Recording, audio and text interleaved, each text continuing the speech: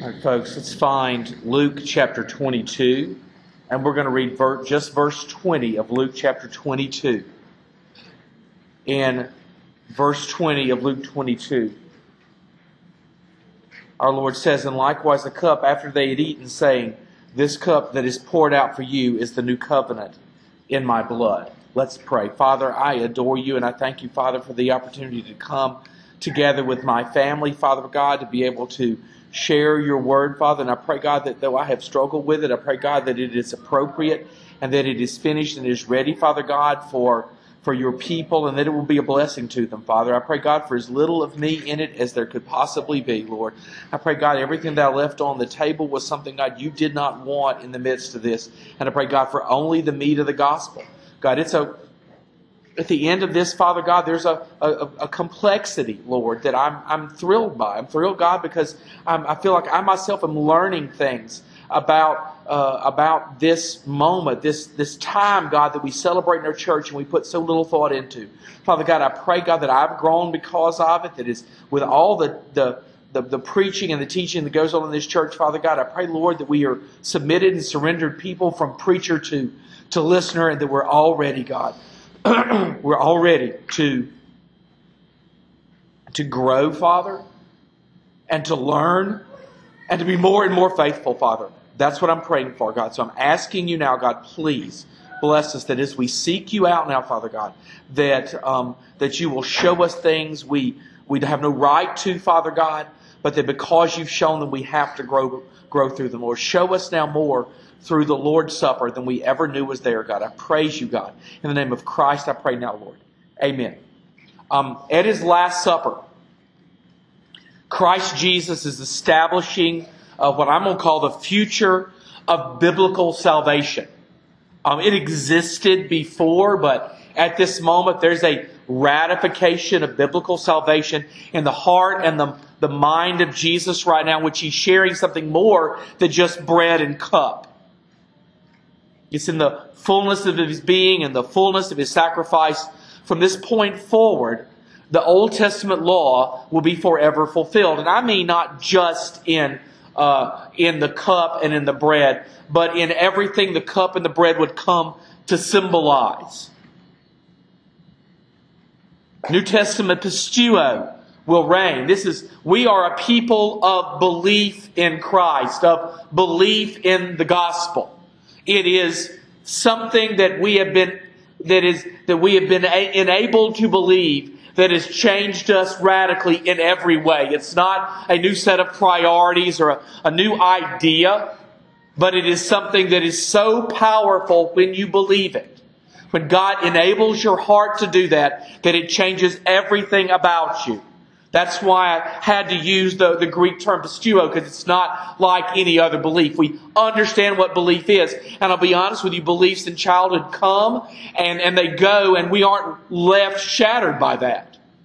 No one walks around because there was some myth or some idea they believed as a kid. Now they don't believe it anymore, and their whole foundation of their life is destroyed. That's ridiculous. We all believe childish things. We all believe some sort of fantasy about where babies come from. We don't lay out for our 3 or 4-year-olds the gritty details of it. They don't need to know that yet. We all relate something in a way that's not necessarily brutally honest and true. And we do that because later on we will adopt more adult ways of believing. We're not shattered. We're not left hopeless because those things were not true. But pisteuo belief is different. Pisteuo belief emanates from the heart and mind of God. It's not simple ascension. It's not some kind of easy slipping. It is a kind of belief that changes everything about us. And when you've been through it, when you've actually been through this kind of belief, when your heart was one way and God radically changed you, you know how shocking it is to the rest of life.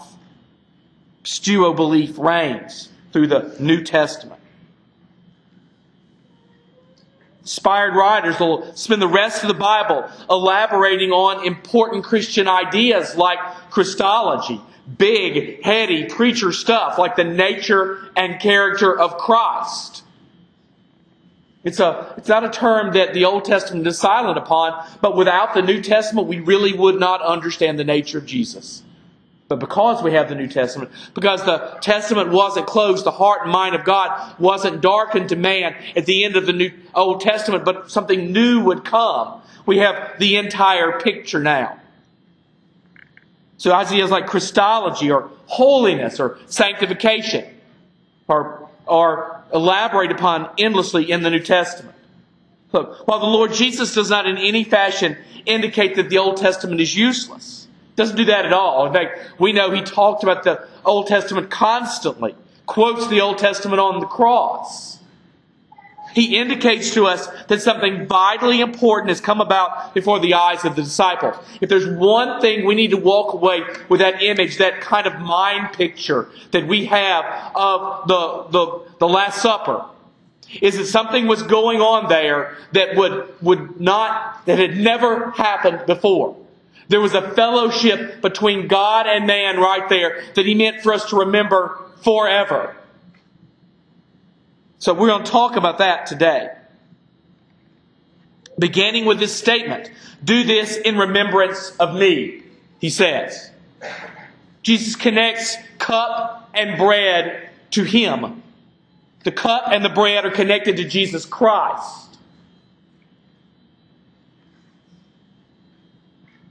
The command is not to do this and remember the moment they had together or the meal, but the one who both offers it to you and is the offering. Do this because it's me. The blood is the blood of Jesus. The bread is the body of Jesus. Do this and remember the one who offers it and the one who is that. This is my body given for you. This cup that is poured out for you is the new covenant in my blood, the blood of Jesus. It equates without limitation the new covenant, which is the new covenant with the offering, which makes it real. We could talk about covenants all day long, but the reality was there was a sacrifice given. If Jesus had been an iota less holy, if He'd been an iota less faithful, if He had not been the God He claimed to be, if none of that had been true, then the new covenant would simply be an agreement between men. But the reality is it was a covenant, an unbreakable bond between God and man by way of faith. Unbreakable. Would never be damaged. Not because you and I are good or able to maintain our end of the covenant. The opposite is true. It is so unbreakable because first and foremost, the blood that ratifies it is absolutely unbreakable blood. But add to that the other notion that even our faithfulness emanates from the mind and heart of God. I am faithful because God enables perseverance. God does this work.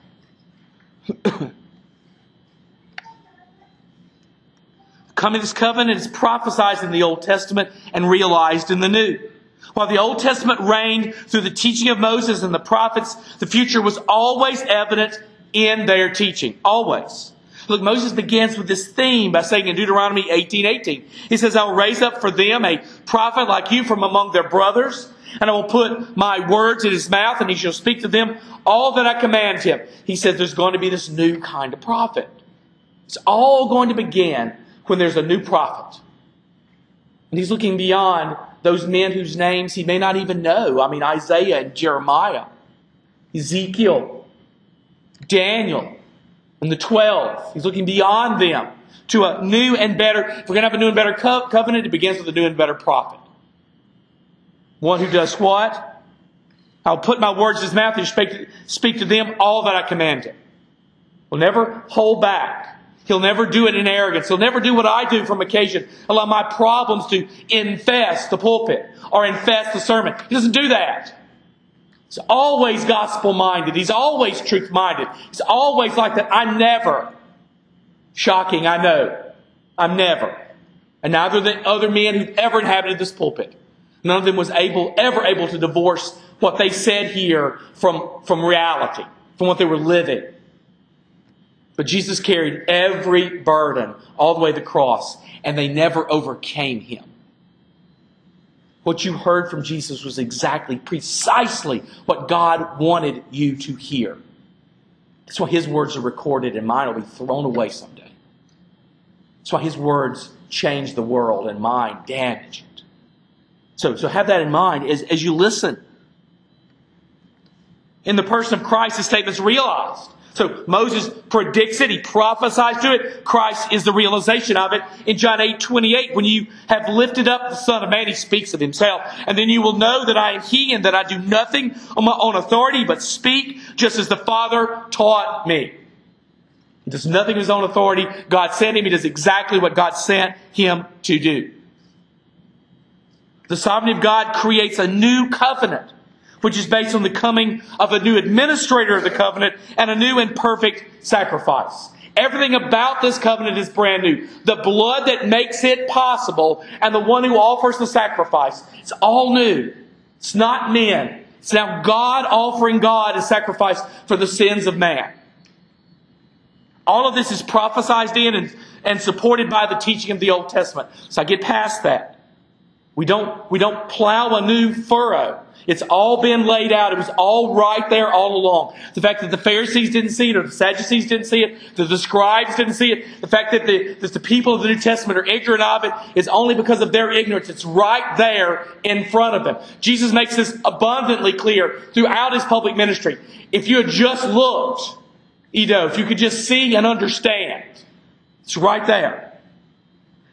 All of this is prophesied, supported by the Old Testament. The proper fulfillment of everything the sacrificial system proclaimed is in the person of Jesus Christ. When he says he fulfilled the covenant, that's precisely what he means. The Old Covenant had all these demands, and we could meet none of them. People by themselves could meet none of them. All we could do was offer the blood of bulls and goats, and that wore off. It failed to offer eternal benefit. It failed to offer everlasting righteousness to the one who offered it. Eventually we were right back there offering that bull and offering that ram. And to be blunt, right now I have to speak to this, that repentance works the same way, doesn't it? The more I repent, all I do is repent again, right? I don't know that I've ever fallen to my knees and repented of anything that I'd not wind up right back there repenting of again. Because every human effort wears off. Every human effort fails. But now through the new covenant, we're offered a God-centered effort in the person of Jesus Christ that fulfills the Old Testament requirements completely and fully forever. Once the blood is offered, you never go back again for a second dose. Once the blood is shed for your sins, you never have to ask again. They are eternally and everlastingly wiped away. Look, some of the work for us today is understanding this new covenant. But some is going to be applying the new covenant. So let's delve into that very quickly. Look, the prophet Jeremiah, in Jeremiah 31 through 32, prophesied to the coming of a new and lasting covenant, which possesses amazing benefits for those who will faithfully endure. He offers this new covenant, and it does something for us that the old just couldn't do. He writes, "Behold, the days are coming, declares the Lord, when I will make a new covenant with the house of Israel and the house of Judah. Not like the covenant that I made with their fathers on the day when I took them by the hand to bring them out of the land of Egypt. My covenant that they broke, though I was their husband, declares the Lord." Now that's a shocking statement from our God.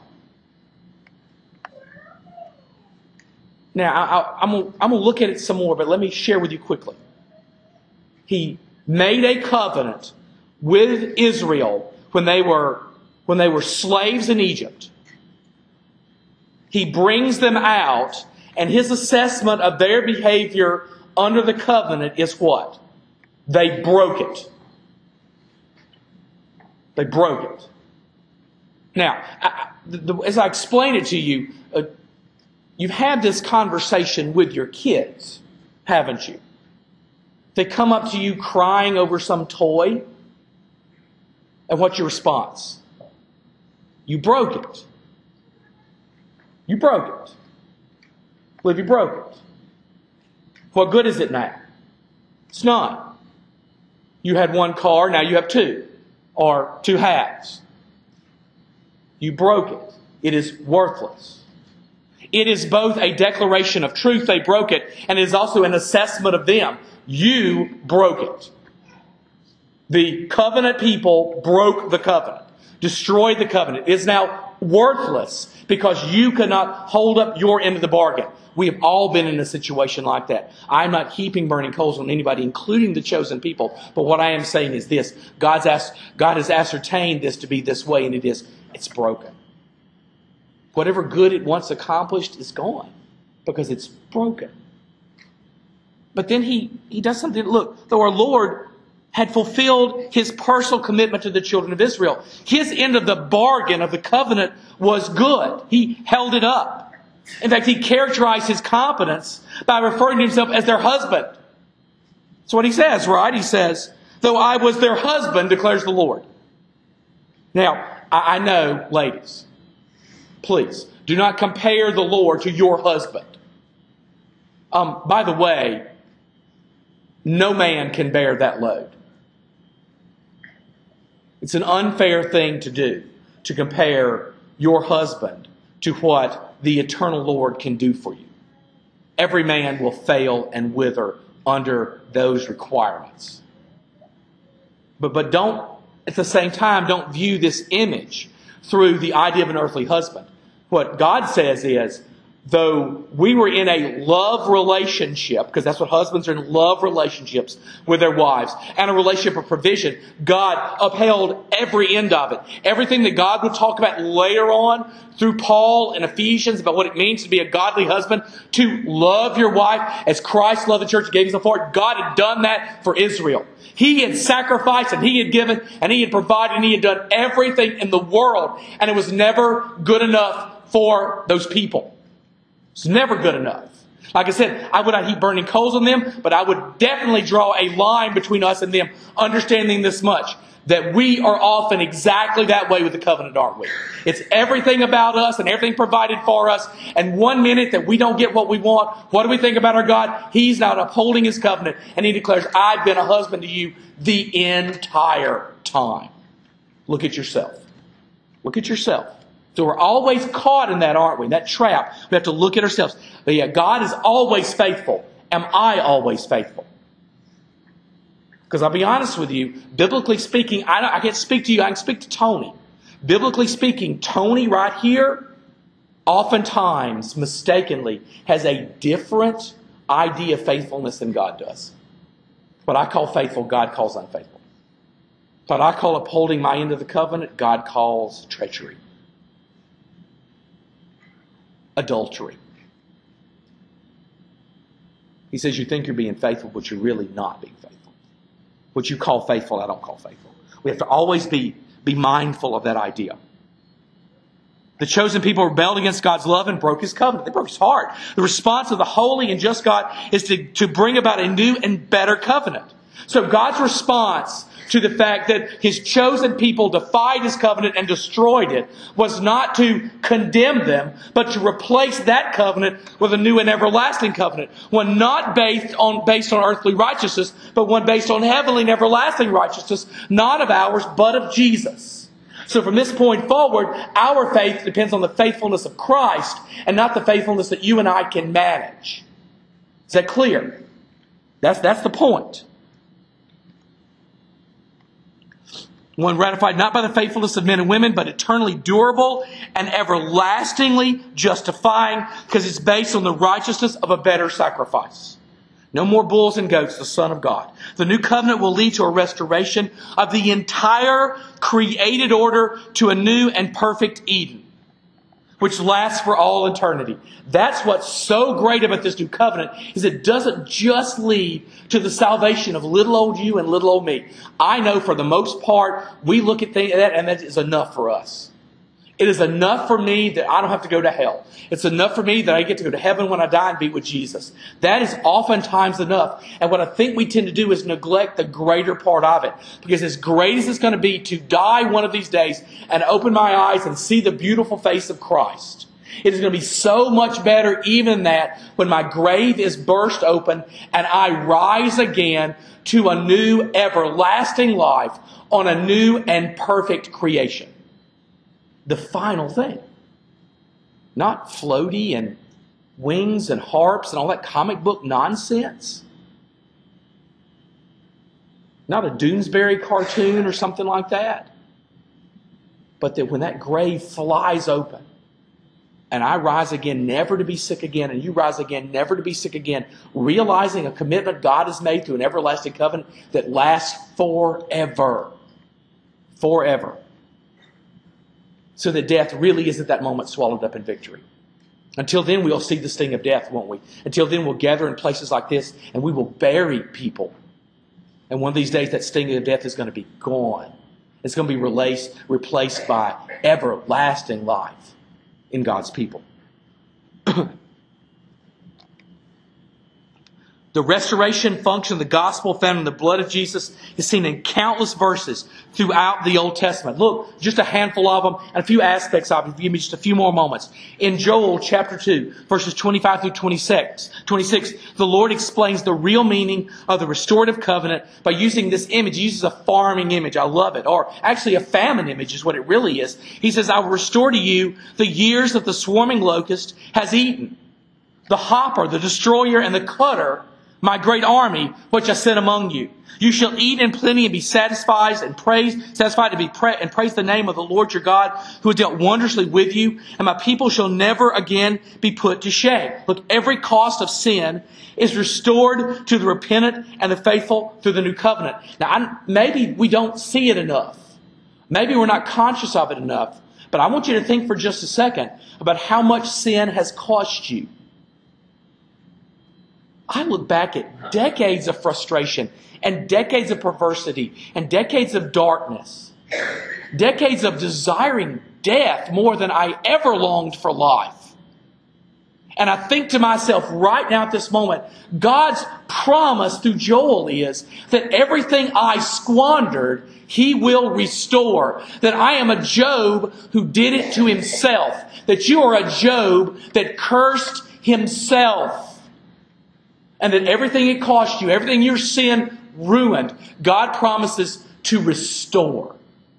Why do we need a life after death? I mean an earthly, open, created life after death. Why do the graves need to be burst open? Why? For the fulfilling of verses just like this. So that everything you ruined the first time, God gives back the second time. Everything you squandered and threw away, God gives back. Every curse that sin wrought upon your life, God undoes. Now that's the promise. That's the great promise. In Jeremiah 30 verse 17, the Lord promises a restoration, not just of provision or plenty, but even physical health. How many of us have sinned so grievously that we hurt our health? We ruined ourselves. I looked at myself and said, what would I be if I had not been that man? What could I be right now if I hadn't been like him?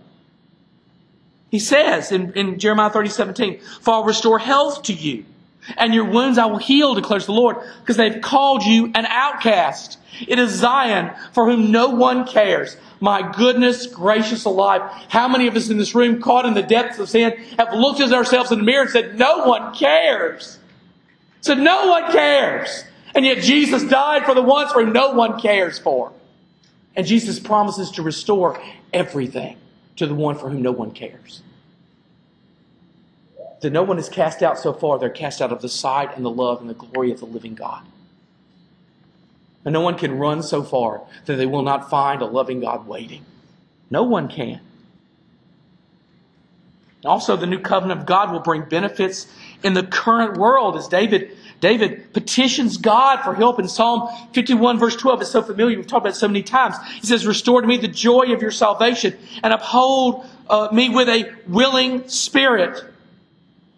Look, though the life lived in the present age is characterized and dominated by sin and shame and repentance for the believer. Now, I know there may be some of us in this room that either don't know the Lord yet, so they simply have not realized the depths of their depravity. There's one thing that God shows you in your salvation, is just how bad you are. If God has never shown you how dark and pitiful you really are, to be blunt with me, you're not saved.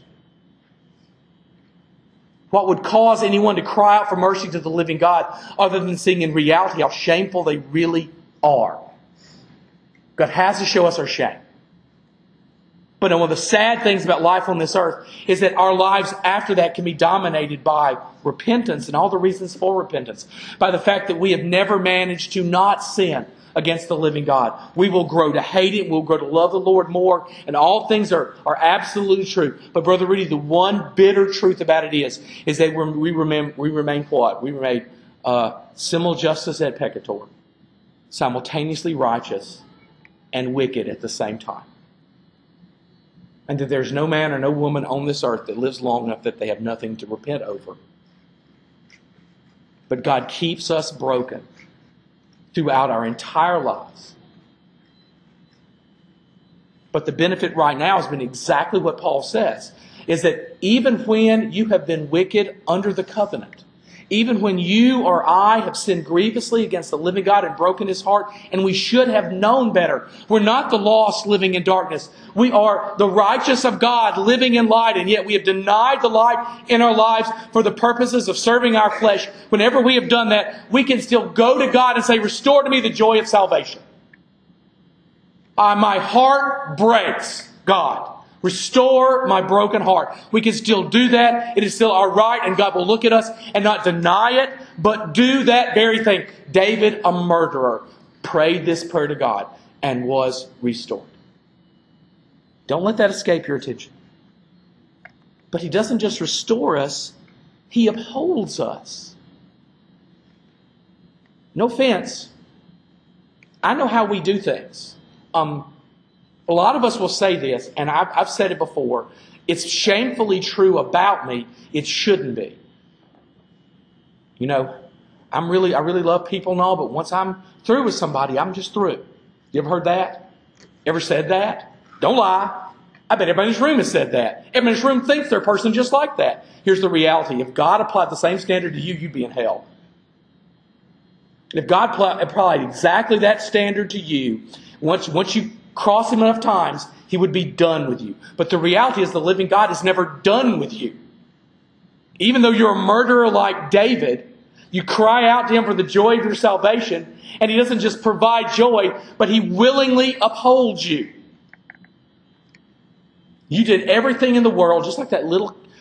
We've all tried to hang on to a child in a parking lot, haven't we? And what are they trying to do? Pull away as hard as they can, aren't they, Mike? They will break their arm off like a coyote to get away from your loving grasp. You're trying to keep them from dying. It's like they want to die. And we are all exactly like that in the grasp of a righteous Father, aren't we?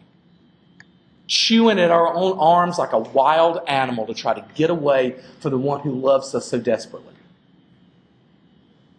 Well, you would let go of you, wouldn't you? You would turn that arm with fine. Do what you want to do. How seldom does our God say fine? I've said this once before. I remember the sermon pretty distinctly. The most terrifying thing you can ever hear from your parent is fine. What does fine mean? You've made up your mind. You're going to go your own way. Go ahead and do it. You know better than me. Go ahead and do it. Fine. Fine doesn't mean they agree with you. Fine means they're going to let you have your way, and your way is condemned. And your way is doomed. The worst thing in the world we could ever hear from a living God is to release that arm and say, fine. Run. Do what you want. My way's always wicked. My way's always evil. Yours is too. But what does God do? He upholds us with a willing spirit. The new covenant in the blood of Christ allows for all its beneficiaries to dispense with the emotional and judicial requirements of sin in this life and enter into the new heavens and the new earth unabated by the pain, guilt, and embarrassment associated with the flesh. I hate to bring that other one up, but it's so important. Another burden that I know a lot of us bear. What is more hard to deal with than being embarrassed? I mean, embarrassed. I mean where you feel like you can't show your face in town. You feel like going to the Dollar General is a death sentence because you might see somebody you know. I cause myself a ton of embarrassment for my own sin. The beautiful thing about the gospel is my embarrassment dies here. It's another one of those bitter, terrible feelings I will never know again. You'll never know again. Be washed away in the blood of Jesus, along with all the tears that I've ever shed, washed away like a single teardrop lost in rain.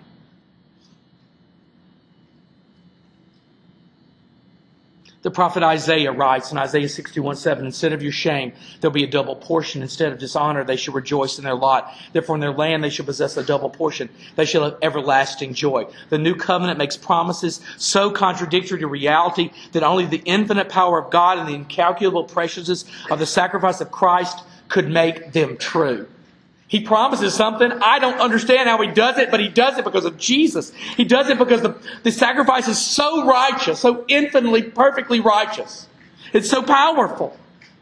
Look, the life of humans is full of shame and regret. I mean, maybe you don't realize it. I just feel like I realize it every single day. How much shame I have and how many regrets I have from my life. And there's nothing harder to deal with than regret. God promises a double portion of Himself. In response to my shame and my regret and my absolute embracing of the degradation that I've inflicted upon myself, God says, I'm going to promise you in the next life more than you can handle of me. We dishonor ourselves on a God who loves us daily. The Lord provides joy. You know what you're going to get in eternity because of the blood of Jesus, because of a new covenant in His flesh? Joy. You're never going to be unhappy again. Even those people who are only happy when they're unhappy are never going to be unhappy again. You know people are only happy when they're mad? Only happy when they're fussing? They're never going to have a cause anymore. What's broken in here is going to be eternally fixed.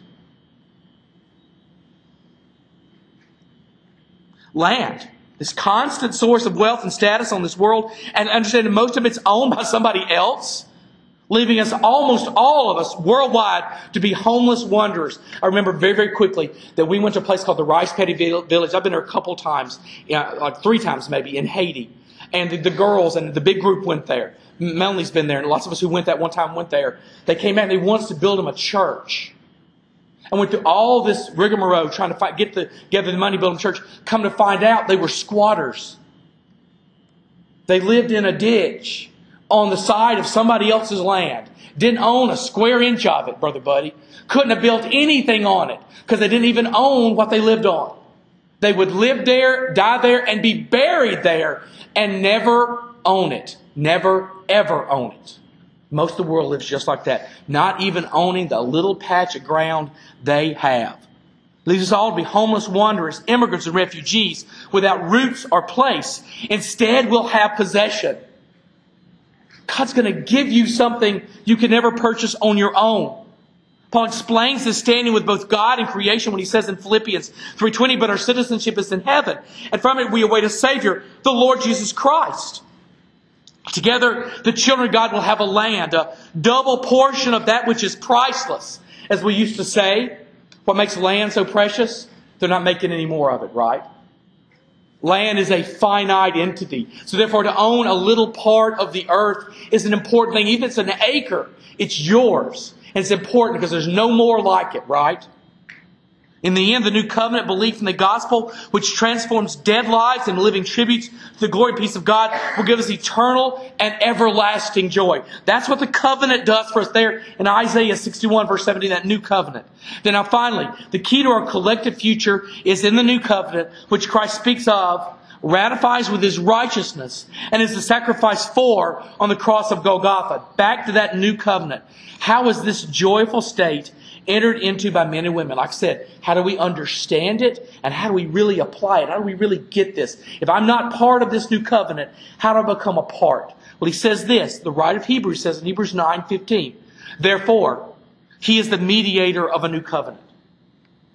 So who owns and runs the new covenant? What Jesus does. So that those who are called may receive the promised eternal inheritance. Since the death has occurred that redeems them from the transgressions committed under the first covenant. So that what's understood is there was a first covenant. We all transgressed it. We've all transgressed the covenant of our eyes, the covenant of sight. When we look up and we see the glory of God and that we deny the glory of God, we reject Him for someone else. Just as right here with the 12 accepting those cups, one of them had already rejected Him, right? No matter what he said or did, Judas would never believe. No matter how many times he said in church, or how hot the preaching was, or how competent the pastor, even with it being Jesus Christ, it did not matter for Judas. He would always be a Judas. He'd always look in the face of the living God and accept the cup and accept the bread and deny their power. Always. Always.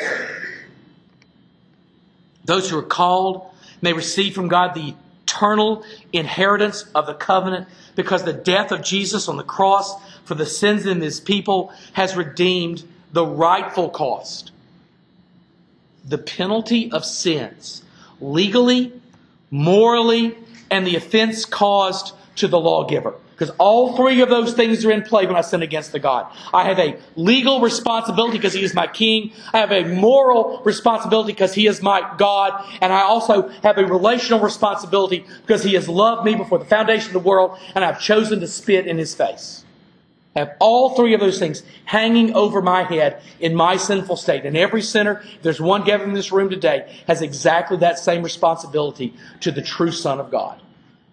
Legal, moral, and emotional. Therefore, all that is needed is for God to call, and that is clearly the reality of the gospel of Jesus Christ. As He says as much in Luke 5:32, He says, I've not come to call the righteous, but sinners to repentance. Why did He come to start with? To call sinners to repentance. So Jesus came to inaugurate something that would continue until He returns. And that is the calling of sinners to repentance. Consider yourself called if you're in this room today. If there's sin in your life, rampant, unabated, and unwashed sin in your life today, then Jesus has called. Consider yourself called to the throne. Consider it done today. Our Lord came, He lived, He died, He rose, and ascended for the purpose of calling the world to repentance. Today you're called by God to repent of the sins of your life and embrace the gospel of Jesus Christ, the new covenant in the blood of the precious Son of God. Understand this much today, that your Lord Jesus Christ, the one who died for you, demeaned Himself. He belonged in heaven. He chose earth. He belonged on a throne. He chose the dirt for us. His rightful home for the purpose of calling the world to turn its back on sin and its face to the throne of God. What does He demand today? For you to turn your back on your sin and turn your face to the one who died. It's that simple thing that you've been through before. When you were called up by someone, whom you had injured, and they went to you, and all they asked was this, just look at me. Have you ever heard those words? Have you ever said those words? You know their power. Just look at me. All He requires is this today. The risen Savior asks that you look upon His face. You're called today to this life-altering task. Turn your face from what has allured you and your eyes to the Son of God. And I'm going to ask you today to repent of your sins and throw yourself on the mercy of God today. It is the only hope for the soul of man or woman. Let's rise together and pray.